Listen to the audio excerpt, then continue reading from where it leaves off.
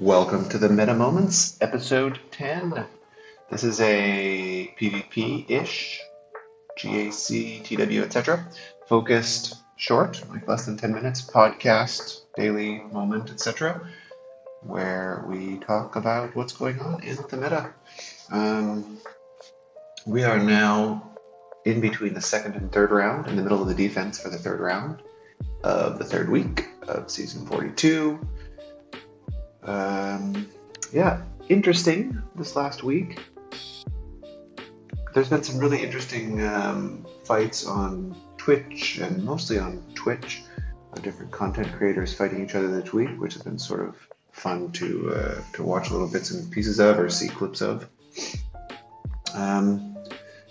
You can see that some people are sort of like either on the extreme, they're done with their season and just are trying out weird stuff to finish the season, or they really want to get their 5 wins or as many wins as possible before the season's over. And that's an interesting part, I think, about the last few matches here in any season, depending on if you're looking for some wins or not, like maybe on some crystals, maybe for pride, maybe whatever.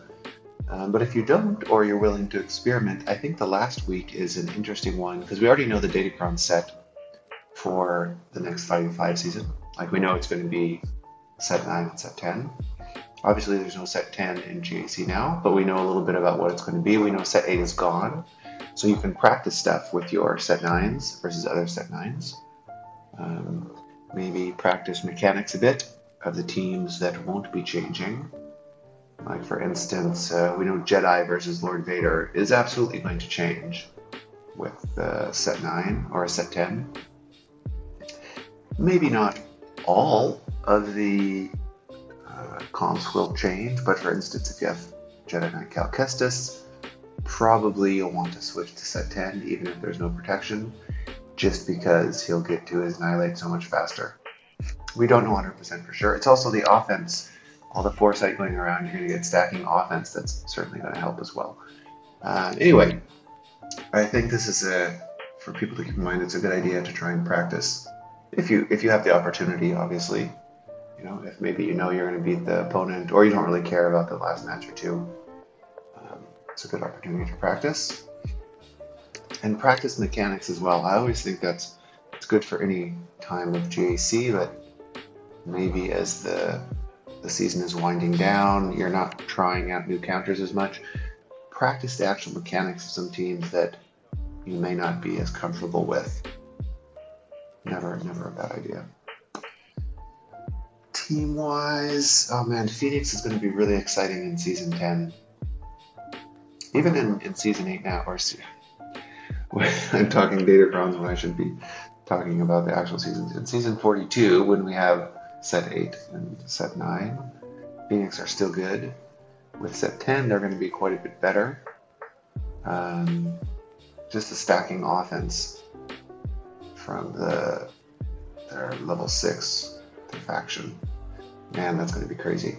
It'll help a lot because they just really don't have problems with survivability, but they sort of lack offense over long fights. And that's why the team comp is important also, you know. The 4th and 5th sort of, you're always, well, in my opinion, you're always going to have Hera, Rex, Captain Rex, and Zeb. Zeb puts out a lot of damage. But then you have Ezra, Kanan, and Sabine and Chopper. Sabine and Chopper are nice for the stagger from Sabine, and the armor shard from Sabine is good. Chopper's good, he sort of reduces the cooldowns on other units' abilities and assists a lot. Maybe nice when you have the offense stacking. But with Kanan and Ezra, you have more dispels, you have a lot of health regeneration, and you have sort of an endless TM loop with Hera, Kanan, and Ezra. With a foresight going up and being dispelled and reducing cooldowns and giving huge amounts of turn meter.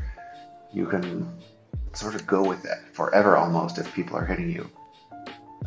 So it really depends on what you want to do with your team and who you're fighting. And I'm seeing a lot of people make that mistake even in the current setup without the set 10 special Datacrons. Really think about the units you're bringing in compared to the team you're fighting. Like, Ezra's Dispels can be incredibly useful. And a lot of turn meter can be helpful also if you know you're getting attacked. Like if you're not stun locking the enemy team, for instance.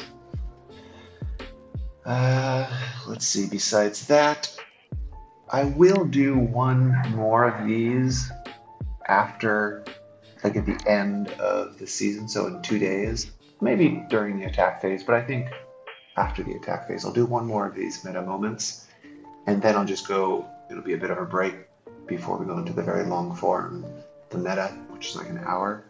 It'll be available on our podcast here too, but I'll try and talk a little bit about things you can do in the off season, or things that I'm doing at least in the off season,